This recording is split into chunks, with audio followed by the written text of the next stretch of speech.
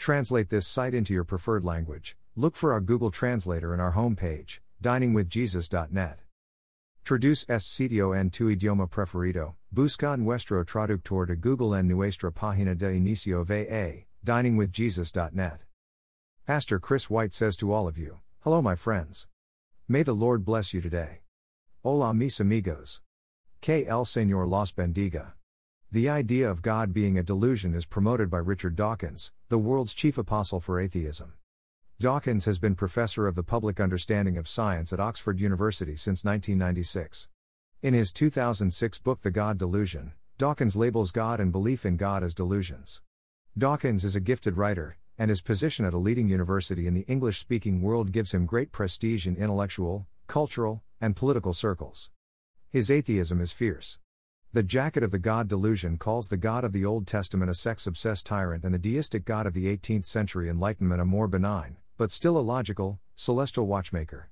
Belief in God, says Dawkins, subverts science and knowledge, breeds ignorance, foments bigotry, and abuses children. All this happens for the simple reason that God is a delusion. Not only are fundamentalists unintelligent for knowing, they are right because they have read the truth in a holy book, but even moderation in faith, says Dawkins, fosters fanaticism. There are plenty of intelligent answers to Dawkins' contention that God is a delusion and to his crusade against all things religious. Dawkins firmly asserts that God is a delusion, but the Bible just as firmly states that God is not a delusion.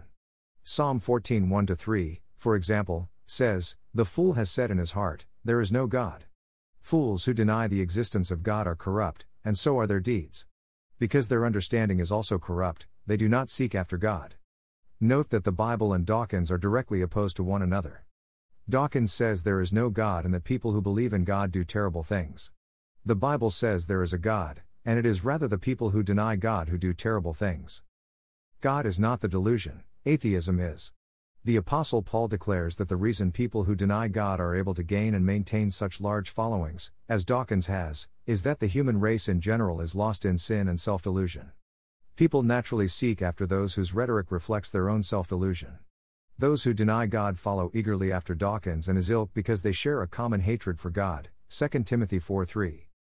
The denial of God is the true delusion, a delusion that extends to the atheist's view of humanity as good, all evidence to the contrary notwithstanding.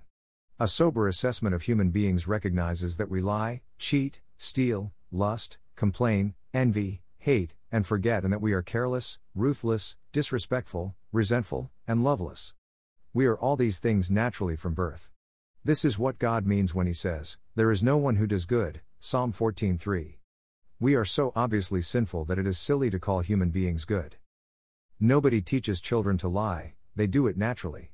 Nobody teaches teenage boys to lust, they do it naturally. Nobody teaches the employee to resent his boss or spread malicious gossip about the coworker with whom he is competing for a promotion, he does these things naturally.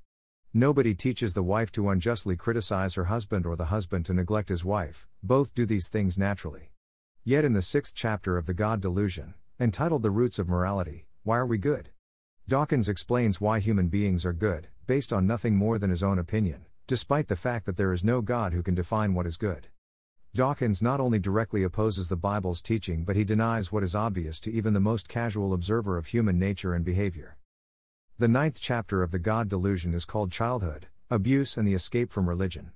In this chapter Dawkins replies to a question about clergy sexual abuse. Horrible as sexual abuse no doubt was, the damage was arguably less than the long-term psychological damage inflicted by bringing the child up Catholic in the first place, page 317. Human beings are good, says Dawkins, and even the sexual abuse they perpetrate is better than a religion that tells them they are not good.